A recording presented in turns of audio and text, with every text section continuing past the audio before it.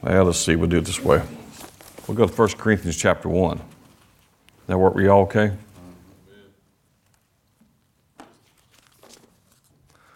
1 Corinthians chapter 1. Verse 27 says, "But God hath chosen the foolish things of the world to confound the wise, and God hath chosen the weak things of the world to confound the things which are mighty. And base things of the world and things which are despised hath God chosen, yea, and things which are not to bring, or things, which are not to bring to naught things that are, that no flesh shall glory in his presence." This next verse says, "But of him are ye. But of him are you in Christ Jesus, who of God is made unto us wisdom, righteousness, sanctification, and redemption. That according to as is written, he that hath glorified, let him glory in the Lord." Well, we understand verse 30 is in our dispensation. This is not something that will happen. This is something that has already happened, hasn't it? Are you in him? Are you in Christ? Who has made unto us wisdom, righteousness, sanctification, and redemption. And so, I know there's a lot of scriptures, and we're going to, I'll tell you, if you will go to Ephesians. We were there Sunday, but go back to Ephesians chapter 1, if you will. There's scriptures that we know well, and they belong to us. Nothing wrong with those. And James says, "If anyone lack wisdom, let him ask of God, who giveth to all men liberally." And certainly we can, and we do that. Be nothing wrong with that. But there might be even a higher rank, order, way to do it, however you want to say it. And that is to know that the wisdom of God is within you. I mean, you could ask from, we can't say, "Lord, we don't have wisdom. Will you give me wisdom?" You might not know what to do at the moment in the present situation. You might not be able to just say, "Well, this is what I need to do." But the ability, the availability is available to us at any time to know what to do about any situation. Well, there's times that you've had to make decisions that something happens spur of the moment, and you had to make a decision. I mean, you had to pull the trigger. They're waiting your answer to know what to do. You may have been, I know I have, and just in the ministry this many years, been with people called to the emergency rooms, called to hospitals, and you just kind of get thrown into a situation. The doctor says, "This is what it is, or this is what we think it is." Time is of the essence. We don't have time for tests. We think this is what it is, but if we don't do it right now, if we're right, your loved one may not be here. But we'll need your signature to do the surgery. We'll need your signature to administer these drugs. What say ye? You can't say, "Well, let me go meditate for a couple of days and get back with you." We don't have time. This one doctor said, if it's what we think it is, we have less than 2 hours. We don't have time to run any tests. We think this is what it is. What do you want to do, Mom? That's a wake-up moment. And I was there for that, and it was part of that. And it was exactly what they thought it was. And they said, we'll minister this. And they said, but we want to be honest with you. If it's what we think it is, it's kind of relatively new. And so far, there's only been 35 cases of this. This was about years ago. They said there's only been 35 cases of this that we know of in the state of Alabama. Even ministering these drugs, half of them still died within the first 2 hours. And when you swallow, it feels like it goes down into your feet.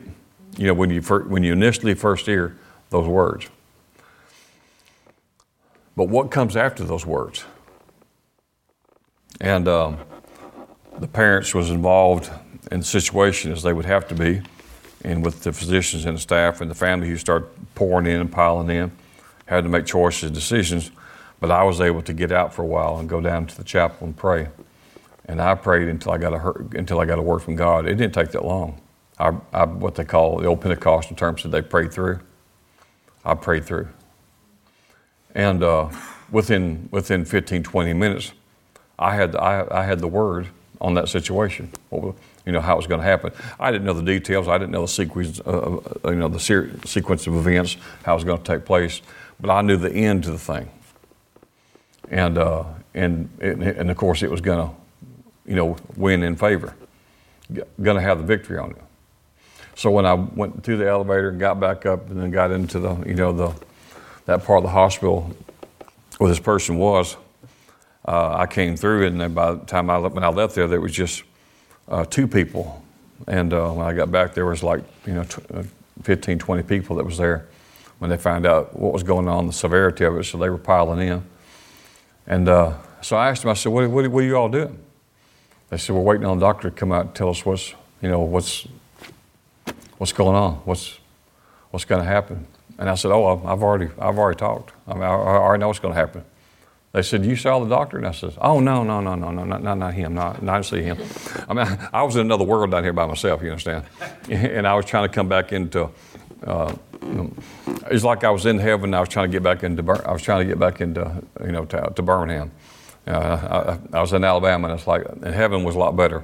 Even, you understand what I'm saying? I was just praying, and I was in the presence of God, enjoying it. And then I was kind of wanting to stay there, but I had to go back up here and take care of some responsibilities. And I said, I've already got the answer on that. This is the way it's going to be. And so I told the father what was going on, and he wasn't. I would say he was of the most spiritual nature. I think he was a Christian, but I don't think he was the most spiritual nature. And he didn't know what to do with the answer, but he was glad. He was glad for the result. And I wasn't the only one praying. I don't mean to make it sound like that. I'm just saying I heard from God how it was going to come out. And when we have that, then we have wisdom. In the gifts of Spirit, the 9 gifts of Spirit, wisdom would be of those categorized in the gift of revelation. And so, by rank and order, if you want to study them for that purpose, the gifts of the word of wisdom would be the highest, because it tells you the plan and the purpose of God concerning the future. Where the word of knowledge would tell you about the present or maybe even the past. And then so we there was a process that was a natural process that still was worked out medically. And then before we left the hospital, he was there for a few days. And then, matter of fact, while we were there, I don't know if it was that night that we were there or the next night, we was back at the hospital and, kind of staying there. And another kid that came in with the same situation. And I was in the waiting room, and I couldn't help but overhear them talking to the doctor. And they said, well, it's, meningitis, and it's, viral. And they didn't know much about it at the time. There'd only been 35 cases in Alabama, and like I said, half of them died. Even with the strongest drugs they could give them. And another one came in, and I was still in the waiting room. And about an hour later, they came back, the doctor, and I knew that look. I've seen it look too many times in hospitals. That the doctor was head down to the parents and said, we're sorry, we did everything we could do. It was just a child. It was like an 11, 12-year-old child. But God. And so we're going to talk about wisdom and revelation and glory. We're going to throw it all in there. But Paul talked about in verse 16 when he said, I cease not to give thanks for you, because this was a prayer, as you know, that Paul prayed over the church at Ephesus. And it still belongs to the church today. It's New Covenant, it's New Testament. If it belonged to the church at Ephesus, it belongs to the church here. It belongs to us individually and corporately as the church. But he said, I cease not to give thanks for you, making mention of you in my prayers, that the God of our Lord Jesus Christ, the Father of glory, may give unto you a spirit of wisdom and revelation in the knowledge of him. And I'm not going to read all of it, but some of it. The eyes of your understanding being enlightened, that you may know what is the hope of his calling, and what is the riches of the glory of his inheritance in the saints, and what is the exceeding greatness of his power to us who believe, according to the working of his mighty power which he wrought in Christ, when he raised him from the dead and set him at his own right hand in the heavenly places. So we talked about this Sunday. There was 3 parts that Paul prayed that the church there at Ephesus, that they would have revelation of. Revelation is more than information. A lot of times people are running their life just on information. Some people, I think we said this Sunday, some people are trying to live off secondhand information. Well, the Lord told me, then you get a second. Sometimes it gets down to the third and it gets diluted. But how many know that we don't have to live by a word from a prophet, or we don't have to live by, someone goes and sister prophecies and brother prophecies, and thank God for prophecies. But some people, they go from meeting, going from prophecy to prophecy, so they know what to do and how to live their life. That's not God's will. Thank God for the pure gift of prophecy, but God doesn't want you to have to go find someone so that you know how to do and what to do and when to do. How many know the Holy Spirit speaks to you? He lives in you. So it's almost kind of funny to think about the one who, the only way they could tell you, even if it was a true prophecy, the only thing they could tell you was by the gift of the Holy Spirit in them, and then you're asking the one with the Holy Spirit in them, who's in you, what's the answer? It's like I could read to you all your life, or we could teach you how to read. Which one you want to do? And so it's better that we could read for ourselves and hear for ourselves, and then everything else could just confirm when we get a word like that. I mean, don't take off with some words, because I know you wouldn't do all this, but I've seen a few things through the years. So don't just take off to a foreign country because Sister, said, the Lord said you're to go to China and, be there Thursday and sell your house and everything that you have. Then you're over in Hong Kong and, you don't even like rice, and can't speak 2 words, because Sister so-and-so said that. No, you need something more substantial than that, don't you? So Paul said we have a spirit of wisdom and revelation in the knowledge of Him, not about Him, but in Him. See, a lot of times a lot of our sometimes teaching and preaching, or what we've studied, is about Him, and that's good. It's good to have knowledge, good to have information, but we want to go beyond that. We want to have revelation. When you got revelation, you get breakthrough. If you'll think about it, most of the breakthroughs you got in your life came in some form of revelation that came to you. It could be the simplest thing in the world. Sometimes I've read a scripture, I've read hundreds of times, thousands of times, seems like.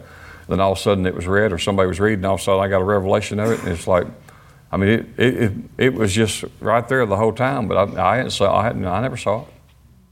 I never saw it at all. I grew up going to church all my life, and I don't know. I can't, I don't know that I wouldn't say the pastor never ministered, in the church I grew up into. I'm talking about from there all the way through high school.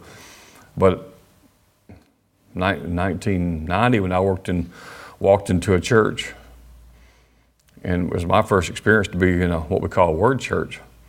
And they said, open Mark 11:20, Mark chapter 11, and read, those verses 21, 22, 23. I never heard that in my life. I never heard no one say you can have what you say. I was like, there ain't no way that's in the Bible. It's like, well, I found out, for the next 2 years being there, that there was a whole lot of things in the Bible that I never had saw. And maybe the pastor had been teaching some of that along, but I didn't remember any of that. Seemed like I remember some of it. And so we don't want to live just by information. We want to have revelation. So of what, and these are the things that He's already done, right? He doesn't want you to have revelation just what God will do, could do, might do, but Paul's praying that we would have revelation of what Jesus Christ has already done in the finished work of Christ. That already belongs to you, so that you can by faith lay hold of the grace that was supplied in Jesus Christ and access what belongs to you. Access. Lay hold to. It's been paid for. Now just access it. Just access it. It doesn't mean it won't come without a fight, even though it's paid for. It's not like it's just going to be handed over to you. It's going to be it's going to have a beautiful wrapping in a bow, and the devil's going to say, I know I can't keep it. And he's not going to find the prettiest wrapping paper and just give it to you. He's still going to fight you over it to see if you know what you think you know. Some people aren't up for a fight. You read the parable of the sower, and some of them quit real easy. Some people quit real easy. Real easy. You read it in Mark's account, it says, they hear it, some of them hear the word, they get excited. They're like, man, this is exciting. But the scripture out there, it says, but Satan comes immediately to steal the word. It didn't say he comes, next month. I don't even know if he waits till you get to your car, to be honest with you. I think he's planning, the whole time while you're there and on the way to the car. And so, or maybe you'll get to the car and you get in a fight with your husband or your wife, on the way there. Fight on the way to church, and then you get out of the car, you get in, both have smiles. How you do? Oh, we're blessed going out. And I'm like, I'll let you know when we get to the house how this thing works. Well, I know y'all never done that, but you might know someone who has, like a brother-in-law, somebody like that. So this is what he's already done. And then we read 1 Corinthians 1:30, where it said that it is because of him that you're in Christ Jesus, who became for us, he became wisdom, that God, who is our righteousness, who is our holiness, and who is our redemption. So Jesus has already been made wisdom unto you. So where is wisdom? Where is wisdom? Well, wisdom's in the Word, wisdom's in God, wisdom's in Christ, wisdom's in Holy Spirit, wisdom's in the Trinity, but you're in them, wisdom's in you. Then we have to draw it out, right? You have to align yourself with the Word and draw it out. That's why you renew your mind, to think like he thinks, so that you have what he says you have. And so we draw it out by revelation.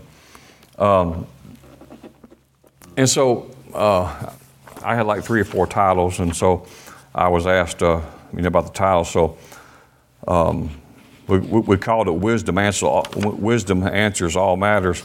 But earlier today I put a different title down here, and it was called A Revival of Supernatural Wisdom. So you can pick either one you like, because I believe that we are in that time of the awakening, that it's already begun, don't you? Yeah. And so I think there'll be a releasing is what we'll do. Those of you who's ready and prepared, there's going to be a releasing of the wisdom of God within you. For those who are, during the awakening, it comes in stages. It comes in increments. There's people at different places. There's someone who's started in kindergarten. There's someone who's in K3, but there's someone who's in their 2nd, 3rd year of college. That's always has been, though. Always will be that way.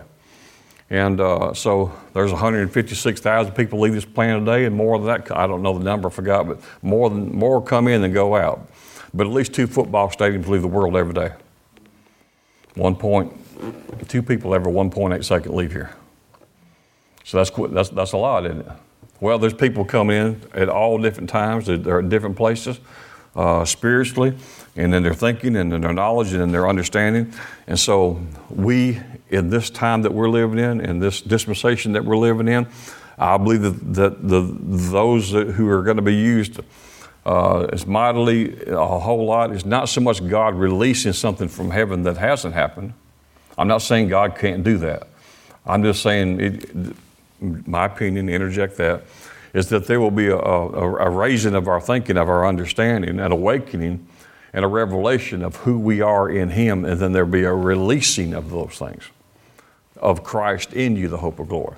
When you get a revelation of who you already are, past tense, already in Christ, and then you release it, then we're not just waiting for something to, does it just drop out of heaven? Will it come? Will it have to be at church? Will it be during the preaching? Will it be during the worship service? When's He going to release it? Do we have to have long prayer meetings? Do we have to fast and pray for days, weeks, and hours for God to release wisdom and revelation? Well, He's already released so much wisdom and revelation now it take people lifetimes just to begin to absorb a portion of what's been released. But it's available to us now. Anyway, let's move on past that. So there's a releasing of the spirit of wisdom and revelation in the knowledge of Him, the eyes of your understanding being flooded with light. We read that scripture. And so the wisdom and the revelation and the knowledge, we could call these keys. We could call all 3 of those keys. Wisdom, revelation, and knowledge are keys that open the door to the greater things in God. And those are things that you have now. You have, according to Him, you have a spirit of wisdom and revelation and in the knowledge of Him. All these things act or represent as keys that open up the door to the greater things of God that's available to us right now. So when we use those keys that He's given us, then we expect to receive something that's, you might say, on the other side of the door. But we need to bring it into the realm of the Spirit where we live in. Then Ephesians 1:18, once again, says, the eyes of your understanding being enlightened, that you might know what is the hope of His calling. So we see here that supernatural wisdom unlocks the heavenly supplies. Supernatural wisdom does. It will unlock heavenly supplies. Because He says, what are the riches of the glory of His inheritance in the saint? You think God knows how to profit? The Bible says He does. The Bible says, God says that the wisdom of God will teach a man how to profit. You know, it's better to profit than just make a living. I mean, making a quote living is necessary. It's beneficial. It's helpful. But blessed to overflowing is better, isn't it? I'm talking about when you get past your house. When you can buy somebody else some tires for the car. And I don't mean down there at the retread place. I'm talking about, to buy someone else or to stop a vehicle from going back, or someone losing their home, or someone who just needs groceries, or who knows. It was like a friend of mine was telling me about, I know I've told the story, but Kim Clout was telling us about a pastor he knows very well that had bought a church and then was doing fine, but a few years later ran into some difficult times and was having a hard time with the mortgage. Was paying the payments on the mortgage, much less the upkeep of the building. And he was praying, and so he was telling Kim about the story that a man called and asked could he see him, and he says, "Well, I'm out of town." And he said, "I really won't be available till Sunday." And he says, "Well, I may come to church there." And he says, "Oh, that'd be fine." He said, "We'd love to have you." He says, "Well, I'd like to meet you after church if I can." And that's all he told him. So the man came, and he said the man looked, like a businessman. He said that must be him because he knew everybody else. And so he met him after church, and he says, "I want to know if we could have breakfast in the morning. I believe I'm supposed to meet with you, and the Lord's telling me to do something concerning this church financially." And the pastor said, "Well, sure." Well, so they picked a time and a place, and he said, "Well, the Lord told me to pay off the mortgage of your church." So he was telling next morning. And Kim told me, he said, "Well, let's see, here's where the pastor was." And I'm not throwing rocks at him, I'm just saying. He said, "But, sir, the problem is the debt on this church." He didn't say make a payment, he said pay the debt off. He said that would take $800,000. And the guy, and he says, he says, "Well, that's all I needed was the information." He said, "We can have it done in the morning or another morning, whatever's good for you to meet with me and my attorney." He said, "To pay it off or to pay on it?" He says, "No, he didn't tell me to pay on the bill, he told me to pay it off." So, I mean, he didn't know the guy. And of course, nothing like this ever happened to him. And he said, he thought, is this for real? Because, I mean, I'm giving this guy all this information, financially about my churches, and I don't know who he is, and he could be some prank, whatever. And I'm just, revealing all this personal information. But it was for real, and it's paid off. And he said, "Well, we'd love for you to stick around." He said, "Well, the Lord didn't tell me that. He just told me to come pay it off." Well, that's one member you could let go, I guess, if just don't make you mad. So he paid the church off. Isn't that something? Well, that'll change your whole life. To be $800,000 in debt that don't know a penny the very next day. Sometimes some people think like, well, the pastor's so spiritual, he just hears from God all the time. Well, maybe or maybe not. How about the guy who heard to go to that particular church, who had to have a certain sum of money to even obey the instructions, and then be willing to do it? So there's people who might have it, but they're not willing. And there's people who might be willing, but they don't have enough insight to hear from God where to go. Because, just like you, this is the address of the church. And I think that's what Kim told me. He said he gave him, not the pastor's name, but he gave him the address of the church. And when he drove, he found it. He said, yeah, that's it right there. Now come back here Sunday. Well, that's supernatural. It's not a big day for God. I mean, that's not hard for God. But that doesn't happen every day. But that's what's available to us. You say, well, that wouldn't happen 1 in a million. Well, why don't you and I just be one of those 1 in a million? Huh? Now, I said that 1 in a million, but I'd like to be on the other side of the guy who walks in the church and does that. Because I have never done it on that level, but I've done the other side of it in other ways. Whether it was paying this off or making payments or giving away vehicles, and that's just fun. That's just a whole lot of fun to be used that way. To be blessed so much that you can get involved into other people's lives and make a huge difference. So this is what we have available to us right now. So we have those keys of wisdom, revelation, and knowledge. And so supernatural wisdom unlocks heavenly supplies, because that, once again, Ephesians 1:18 says, what are the riches of the glory of his inheritance in the saints? That means there's no lack in heaven. Well, we know there's no lack in heaven. And so for eternity,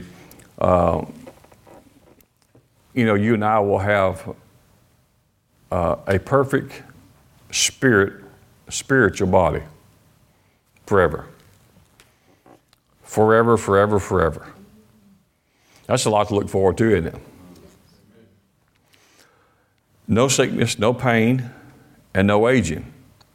So this is what happens for eternity. So when you look at the thing in the Ephesians prayer, once again, if you want to categorize it, it's talking about the wisdom and revelation of the knowledge of him.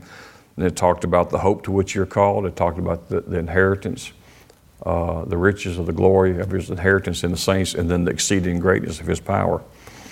You don't have to turn there, but in Matthew 6:10, Jesus told his disciples they wanted him to instruct them how to pray. And we're not going to read that, and probably a lot of you could even quote it, but part of that prayer would go like this. Jesus told them, he says, pray that the will of God will be done on earth as it is in heaven. You remember that part of it? So we're told to expect heavenly things to be experienced, at least in a measure, if not the fullness, but in a measure while we occupy ourselves on this earth. That as it is in heaven, as heaven goes, earth should go. Well, that's a big jump for some people and for a lot of people. Some people would be shocked to know that Jesus expected that. Pray to the Father that as it is in heaven, so it is in the earth. So we have a spirit of wisdom, revelation, and knowledge of him. And then we're told in that prayer, when we, in the very first, he said, I cease now to give thanks for you, making mention of my prayers that the God of the Father of glory, the Father of all glory. Well, there's several statements in the Scripture, especially in the epistles, where it talks about, the Holy Spirit being the Spirit of glory, there being the Father of all glory. You being the glorious church. There's a lot of people who's waiting for us to become glorious so Jesus can come. That's being taught again now that this will be, the year that the church will be glorious. And we were talking with someone yesterday about that, some other pastors, and they were talking about, some of the prophecies coming out that this is the year 2023 that the church will step in. This is the year the church will become glorious. And I thought, well, what would we do to do that? What would we do to become glorious if we're saved, we're not already glorious? It sounds like it would require some type of behavior modification or some type of works, doesn't it? Well, so some would say, well, he can't come until the church is without spot or wrinkle. Well, I'll give you 2 schools of thought on that right now, just 2 of them, and I didn't have time to think about it. One of them, you're already the righteous of God, so perhaps you already are, right, without spot or wrinkle. He didn't say that you wasn't without faults, but he said you're faultless. He didn't say you're blameless, but you're without blame. How do you even know he's talking about before he comes? How do you know how do you know if he's not talking about when we're all in heaven? When he presents us to the Father. See, no one ever thought about that. He didn't say before I rapture the church, it has to be without spot or wrinkle. But how many that we are the glorious church now? Without spot or wrinkle. Because what could we do to become glorious or without spot or wrinkle that would requires effort on our part that God would accept? If he won't accept your work for salvation, we think he'll accept some type of work for us to be glorious? Some of these things, if we just think them out a little bit, you find, well, that can't be right. That can't be right. So we still have, a lot of works mentality that we need to get out of our thinking sometimes. This is the way I wrote this down today. It says, when the same glory that is in heaven, the same glory of Jesus had while on the earth, and he prayed in John 17, Jesus did before he was crucified. Jesus prayed that we all not might, not maybe, not perhaps, sometimes experience the glory that he said the Father and our great Holy Spirit all share together as the Godhead. So the same glory that's in heaven, the same glory that Jesus had while he was on the earth, the same glory that he prayed in John 17 that we would become one with him in his glory, where he prayed, Father, the glory that you sent me out in, he says, I now send them. He says, you sent me out in glory, I send them out in glory. Same glory. Not a different glory, same glory. Why? Because we're one with him, which means you're united with him, which means you're in union with him, which means he's equipped you to enjoy his glorious presence. So we're today to live in his presence, fellowship with Jesus, as Jesus did with the Father, who was the man who was anointed by Holy Spirit as our example. So when the same glory that's in heaven, he says, how do we pray? Our Father which is in heaven. But then he goes to the place where he says that my will be done in the earth as it is in heaven. That's a huge statement.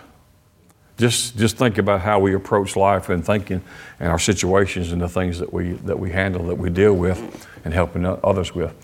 What is the will of God in heaven? Well, is there any sick people in heaven? Well, I don't think you'd ever find one. Is there any broke people in heaven? I don't think you would find one. Can you find any in the earth? Oh yeah, they're all over.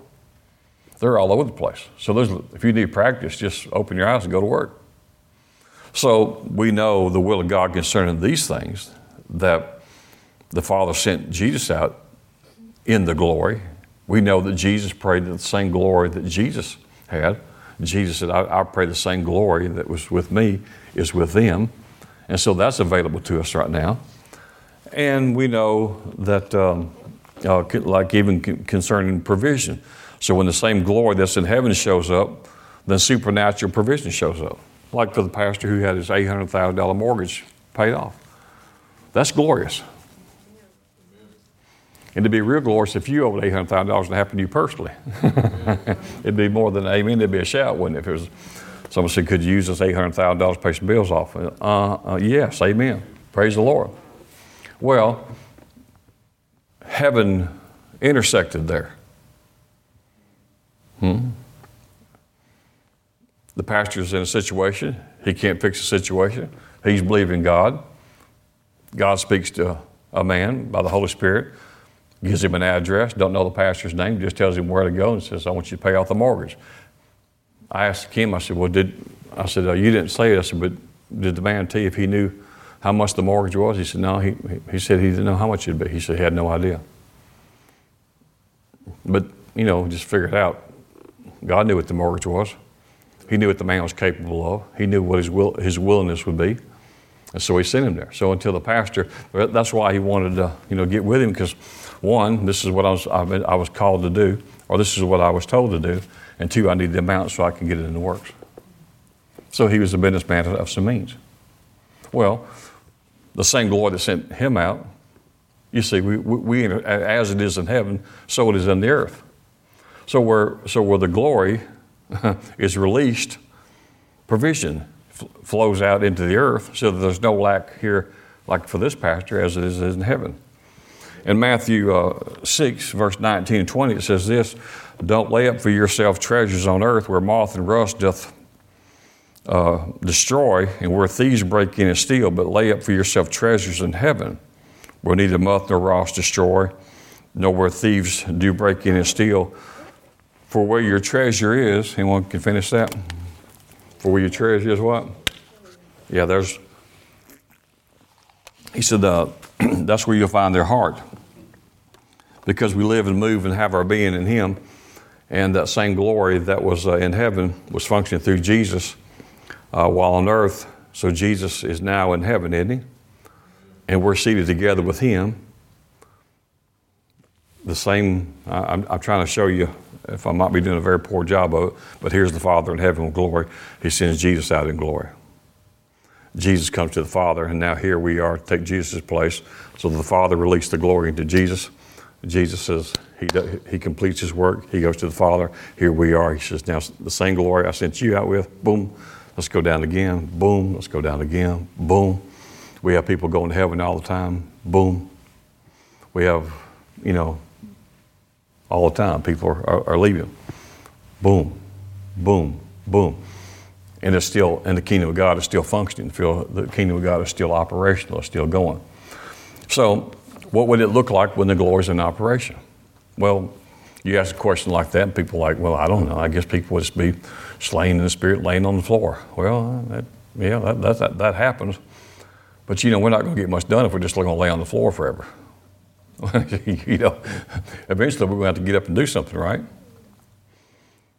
I mean, it's like, if your grass is like 2 inches tall, you say, well, my husband's just been slain in the Spirit, all the summer, he can't get up and cut the grass. I mean, that's worthless.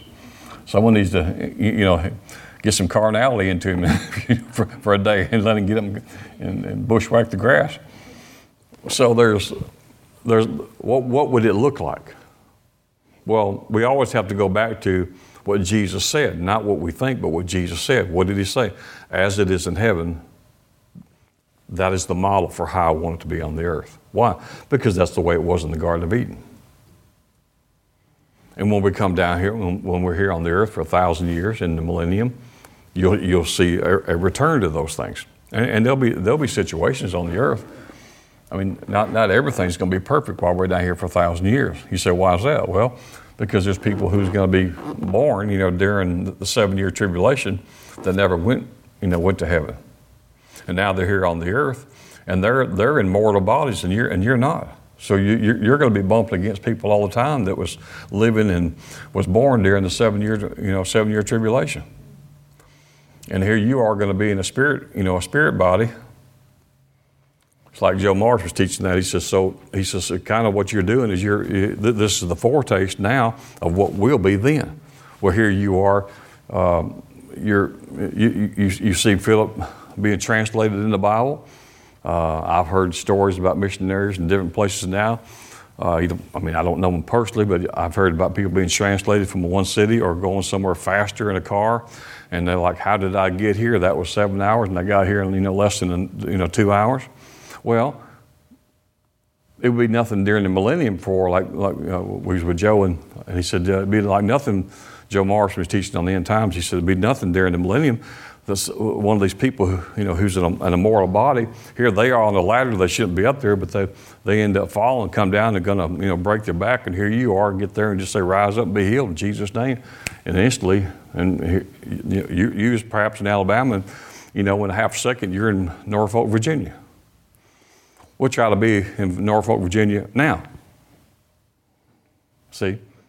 But see, we won't have those kind of restraints. Well, the Revelation talks about one thing. We don't understand all about it, but we know when Jesus is here, during those 1,000 years, we know that He'll rule and reign from Jerusalem. We know we're going to attend an annual church service, but I don't know how you're going to get to plan it all at one place. I mean, I've heard people preach that, but I'm thinking logistically, okay, with God all things are possible, but it's not that huge a place. So, I mean, how are we all going to get there? Where are we going to sit? Where are we going to stand? I mean, is this going to be ongoing, this great sound system that's going to go ongoing? Or can it be something that's like here we are preaching now, broadcasting out to anywhere in the United States and the world right now who's watching us? I don't know. But all things are possible with God. Why do we talk about any of these kind of things? So that we get out of what we get out of a thinking by the reason why we're talking about these things is to get out of a frame of thinking of just being normal. Because you're not just normal and you're not just human. You are human, but you're not just human. You cannot tell me that you're born again and I'm just a human. No, you're not. You are a human, but don't tell me you're just human. If you're born again and your spirit is of God, you're not just human. So what I'm preaching is to the higher consciousness of you. I'm not talking to your arm or your leg or your ear. I'm hoping to go through your ear, but I'm not talking to your physical frame or your body. So we're talking, and we want our mind to grasp all these things, but this is spirit food is what it's about. When you're talking about, as it is in heaven, so it should be on the earth. Well, why would I say that? Because Jesus said it. Is it possible? Well, in just one place that we read, it's possible in Ephesians chapter 1. Paul said he prayed that they would have an understanding of these things. Why would he want them to have an understanding of it? So they could operate in it. So he would know it would belong to him. He said, I cease not to give thanks for you. I cease not to pray for you, that your eyes would be enlightened to know what is, not what will be, but what is. Well, so what does it look like when we're operating in the spirit of wisdom and revelation? What does it look like when we're operating in as the glorious church? It looks heavenly. It looks heavenly. Not spooky, it just looks heavenly. Well, so when Jesus fed the multitudes, he did that by the glory of God. When he walked on the water, how did he do that? He did that by the glory of God. When he healed the sick and raised the dead, how did he do that? By the glory of God. When he raised Lazarus from the dead after 4 days, how did he do that? Well, what did he tell him? He says, if you believe me, you will see the what? The glory of God.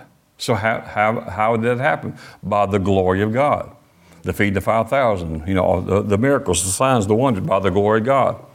Jesus ministered to the multitudes and gave demonstration as a confirmation that God was with him.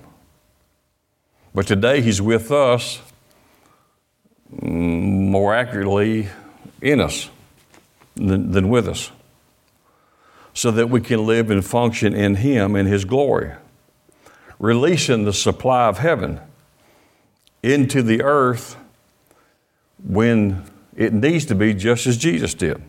Then think about this verse that you know about. Philippians 4:19, that my God shall supply all my need according to what? His riches in what? In glory. In glory. In glory. God supply all my need according to his riches in glory by Christ Jesus. I've already told you a while ago, but Ephesians 1:17 says God is the Father of glory. John 1:4 says, and the Word became flesh and dwelt among us, and we saw his glory, the glory of the only begotten from the Father, full of grace and truth. So you hear the word glory a whole lot. So the supernatural wisdom of God releases miracles also. In Ephesians 1:19, Paul prayed for the Ephesians that they would know what is the exceeding greatness of his power to us who believe, according to the working of his mighty power. So this is a revelation. That's one of the keys we're talking about, the keys of the kingdom, that the spirit of wisdom would be in operation to release miraculous dunamis power. So there's at least 3 keys that we're talking about tonight. Revelation, spirit of wisdom, revelation, and the knowledge of him. These are all keys that we function with. Just like you have keys, you may have a key ring, you may have 3 keys or 50, but they all have different function, they all have a different purpose. They all open or give access to something. we have the keys to access the realm of the Spirit. It's available to us. It's available to us for others. To bring supernatural supply and means into this natural world. It didn't happen just for Elijah or Elisha. It didn't happen just in the Old Testament. It didn't happen just in the New Testament. Well, if this is not the New Testament, you say, well, no, well, the New Testament was, 2,000 years ago. Okay, good. Well, then this is the New Testament. But it's still the gospel, right? Yes. Isn't that right? Yes. If we needed something for the 2,000 plus New Covenant, then how come we didn't get different instructions? How come we have the same book? Because that works. That still works for those who work it. Amen. I remember the first time, years ago, that I laid my hands on someone who's blind and they saw. Freaked them out, but I was more freaked out than they was. I mean, I was pretty young and I was having a big time. First person I called, Pastor Bud, I said, you ain't going to believe this. He says, quit saying that. I said, what? Am I going to believe it? I said, oh, yeah. Okay, well, I know you're going to believe it. I said, I laid hands on somebody who was totally blind. And then they saw. He said, well, that's good. He said, what took you so long? I said, he's like, I've been waiting for you to catch up. We had a lady, she's in heaven now, Miss Jewel. She came to church.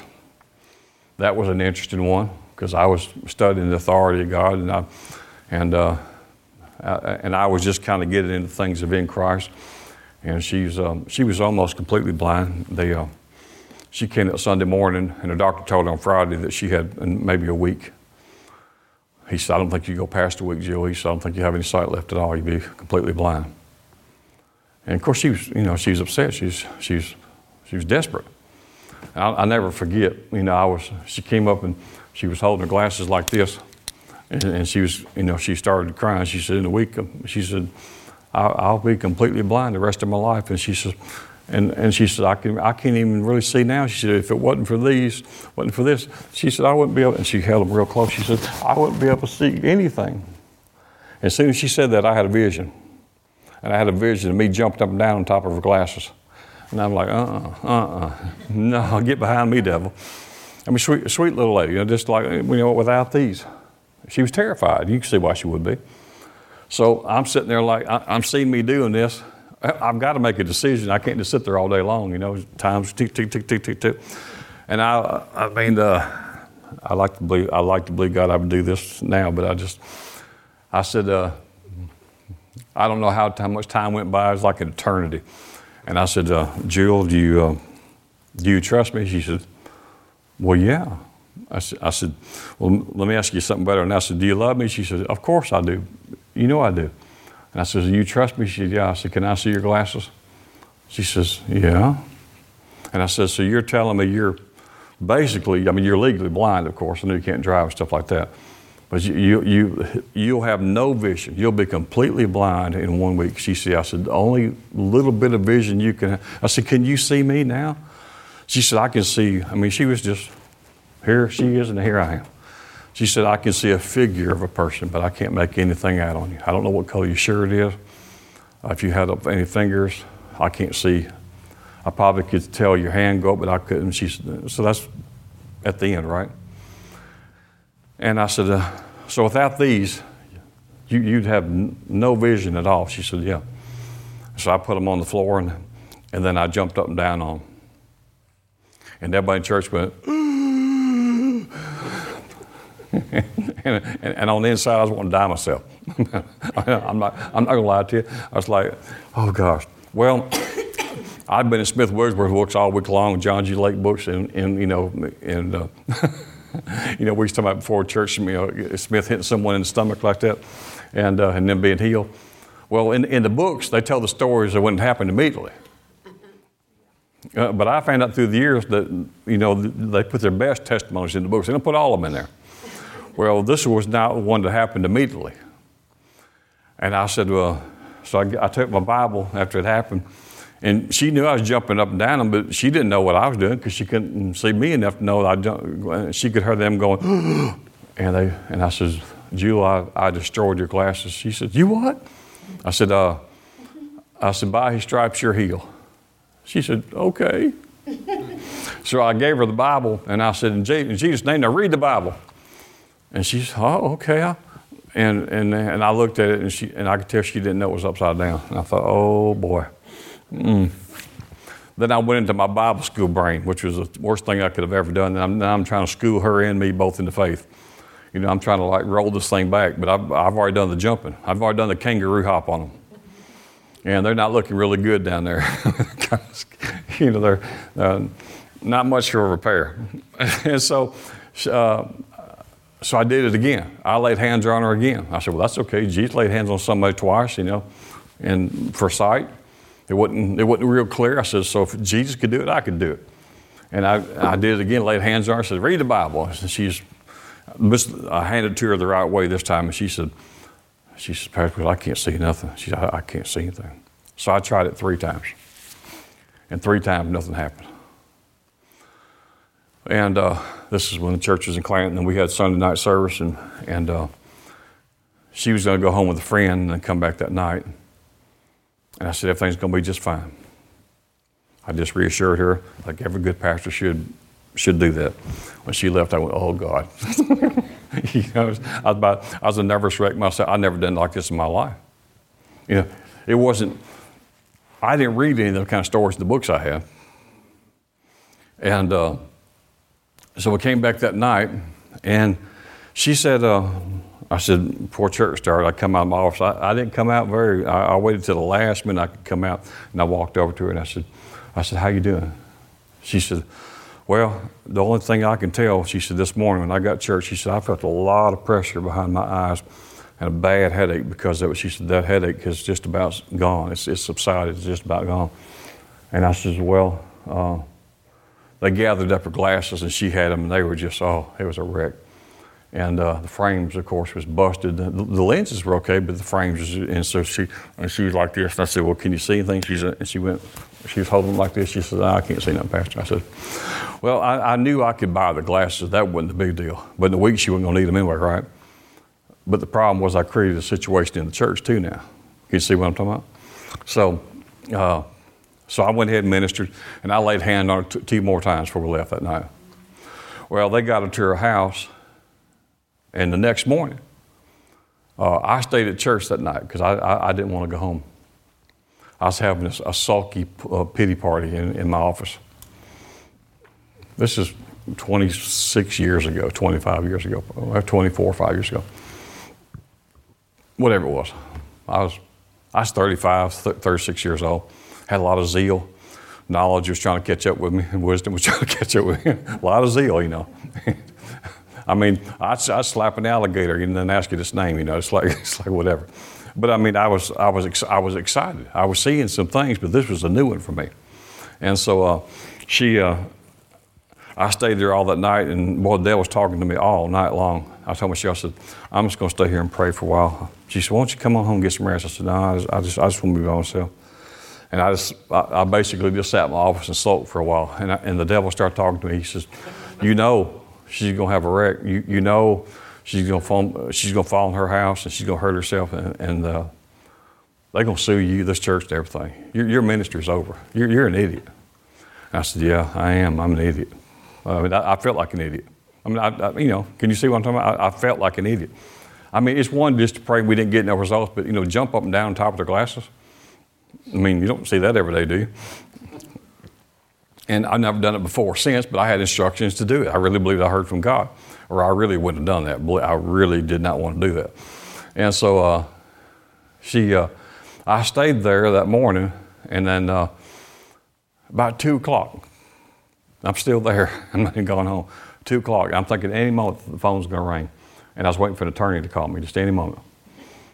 And the phone rang, and I said, in the church name at that time, I said, Living Word Bible Church. And she said, Pastor? And I said, Jew? She said, hey. She said, I got a testimony. And it sounded like, you know, like she was excited. It was like she knows for sure now she can sue me for everything.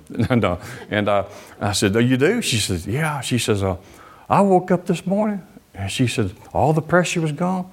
And she said, you know, I got my glasses. She said, and I tried to put them on on the way back to the house, and she said, they found some tape. They taped them to my face. And I was like, oh, God, I just can't believe I did that. It seemed like months went by, but it was just the next morning. And she said, I got to the house, and she said, they got me in the house. And then she said, I remembered in the drawer, I got some old glasses in here. She was feeling around for them, and she found them, and she put them on. And that morning, she said, I can see. I can see. And she said, I got ready. And then she said, I was going to have someone take me to the doctor in Birmingham, because I just saw him on Friday. We told her she only had a week left, And she says, and so here we are. The week's done come and gone. And she said, now it's Monday, 3 days later. And she said, I said, well, how did you get there? Did your son take you? She said, no, I didn't tell him. I didn't tell him I was going to go back Monday. She said, I could see so good. She said, I drove myself. I said, you did what? I said, you drove downtown Birmingham? She said, well, sure. She said, I could see. She said, remember you prayed for me, right? I said, yeah, that's what I did. I guess whatever I did, I can't even remember anymore what I did. And I said, yes, man, that's what I did. I'm in faith now. I got to be in faith. And so she said, yeah, that's what happened. And so she said, when the doctor got there, he said, Jill, he says, you look happy. She said, I am. He said, called her son. He says, where's your son? He said, I don't know. He's working, I guess. He said, well, who brought you? She said, I drove. He said, oh, Jill. He said, I like your sense of humor. Kind of like, you got a sense of humor on your way to blindness, in about 3 or 4 more days. She said, no, I drove myself. I did. He says, no, seriously, who drove? She said, doctor, she said, I got a miracle. I can see. He said, come back in here in my office. Boy, he took x-rays after x-rays after x-rays after x-rays, and he says, Jill, what is it? And I don't know what all was wrong with it, but I do know that their retinas in their eyes, if they have layers, whatever, they were all deteriorated. And the nerves were destroyed, and she was absolutely, the lights was going out. And she had brand new retinas, and the nerves is perfect and everything. He said, you've been my patient for years. He said, let me see them glasses. And he says, he looked up in his records. He says, that's from 7 years ago. She says, well, I didn't remember. I knew they were old. He said, your eyes are what they were 7 years ago. Well, her eyes just got better and better the rest of her life. Amen. And I never got sued. That was good. Didn't have to go to prison or anything. She didn't get killed on the way home or kill no one. I thought that was good news, Well, sometimes when you walk into something like that, see, would you use natural wisdom and jump up and down someone's glasses? He was having a hard time getting me to act on it there and then. But what it was, you could see the fear. She was like, without these, I'd have. And then that's when I saw it. Well, I pray that never happens to me ever again, just like that. But natural wisdom wouldn't do that. But how would it be a difference than Jesus would spit, into the clay and put spittle on their eyes? I mean, what's that a recipe for? A disaster now, a real lawsuit, right? You don't go to a doctor like we were talking about today. You don't go to a doctor now and he diagnoses you with some type of devil. He doesn't say, well, we ran the x-rays and we come back and did a CAT scan and all that and you have a spirit of infirmity. And so they send you down to your drugstore and says, take 3 times a day for demonic spirit, spirit of infirmity, spirit of whatever. I mean, it's not that, but some sickness, not all, but some sickness, disease, about half of who he prayed for, he attributed to demonic influence. But we would have no one in modern science who would call it that. So we know that's not true. So let's finish up this because our time's gone. Let me see where I can finish right here. Wisdom. Let's just talk about this for 2 minutes. When God spoke the word into being, wisdom was there with him, wasn't it? In other words, wisdom was the tool that God used to bring about the creative miracles ever recorded. Proverbs 3:19-20 says this, the Lord by wisdom has founded the earth. By understanding, he established the heavens. And by the knowledge, the depths were broken up and the clouds dropped down in the dew. Wisdom was here before the earth was created. In Proverbs 8:30 says, there I was beside him as a master craftsman.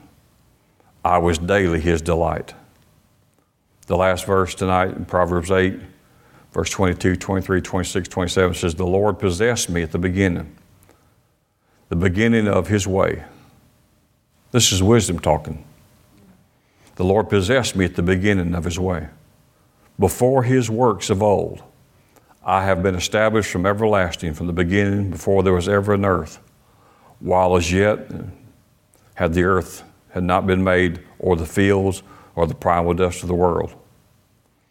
When he prepared the heavens, listen to this, when he prepared the heavens, I was there. I was by his side. When he created the world and spoke it into existence, I was right by his side. Before there was the earth, before there was all the heavens, I was right here by his side. Of course, he would say, how do we pray? As it is in heaven, so it should be on the earth. So this is wisdom speaking. I was right by his side.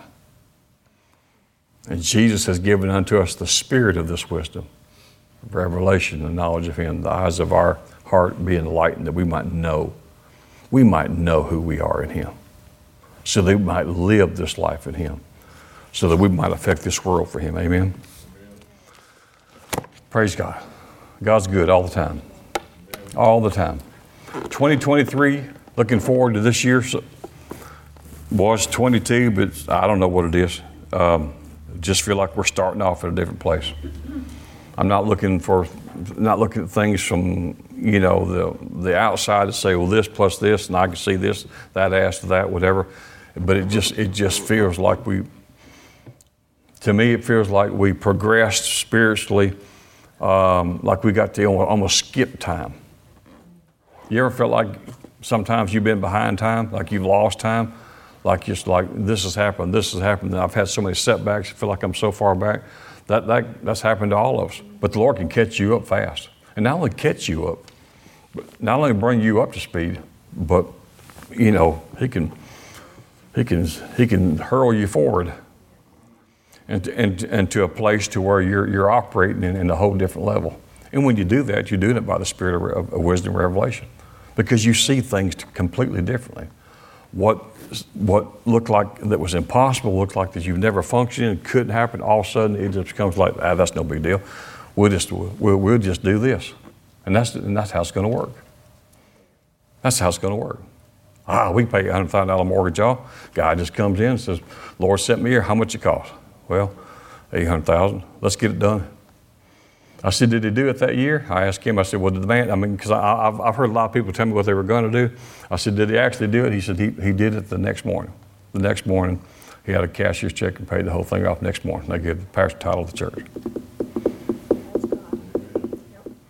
That's a game changer. That's a game changer, amen. Well, tonight, if you're sowing tonight, we'll be sowers and reapers.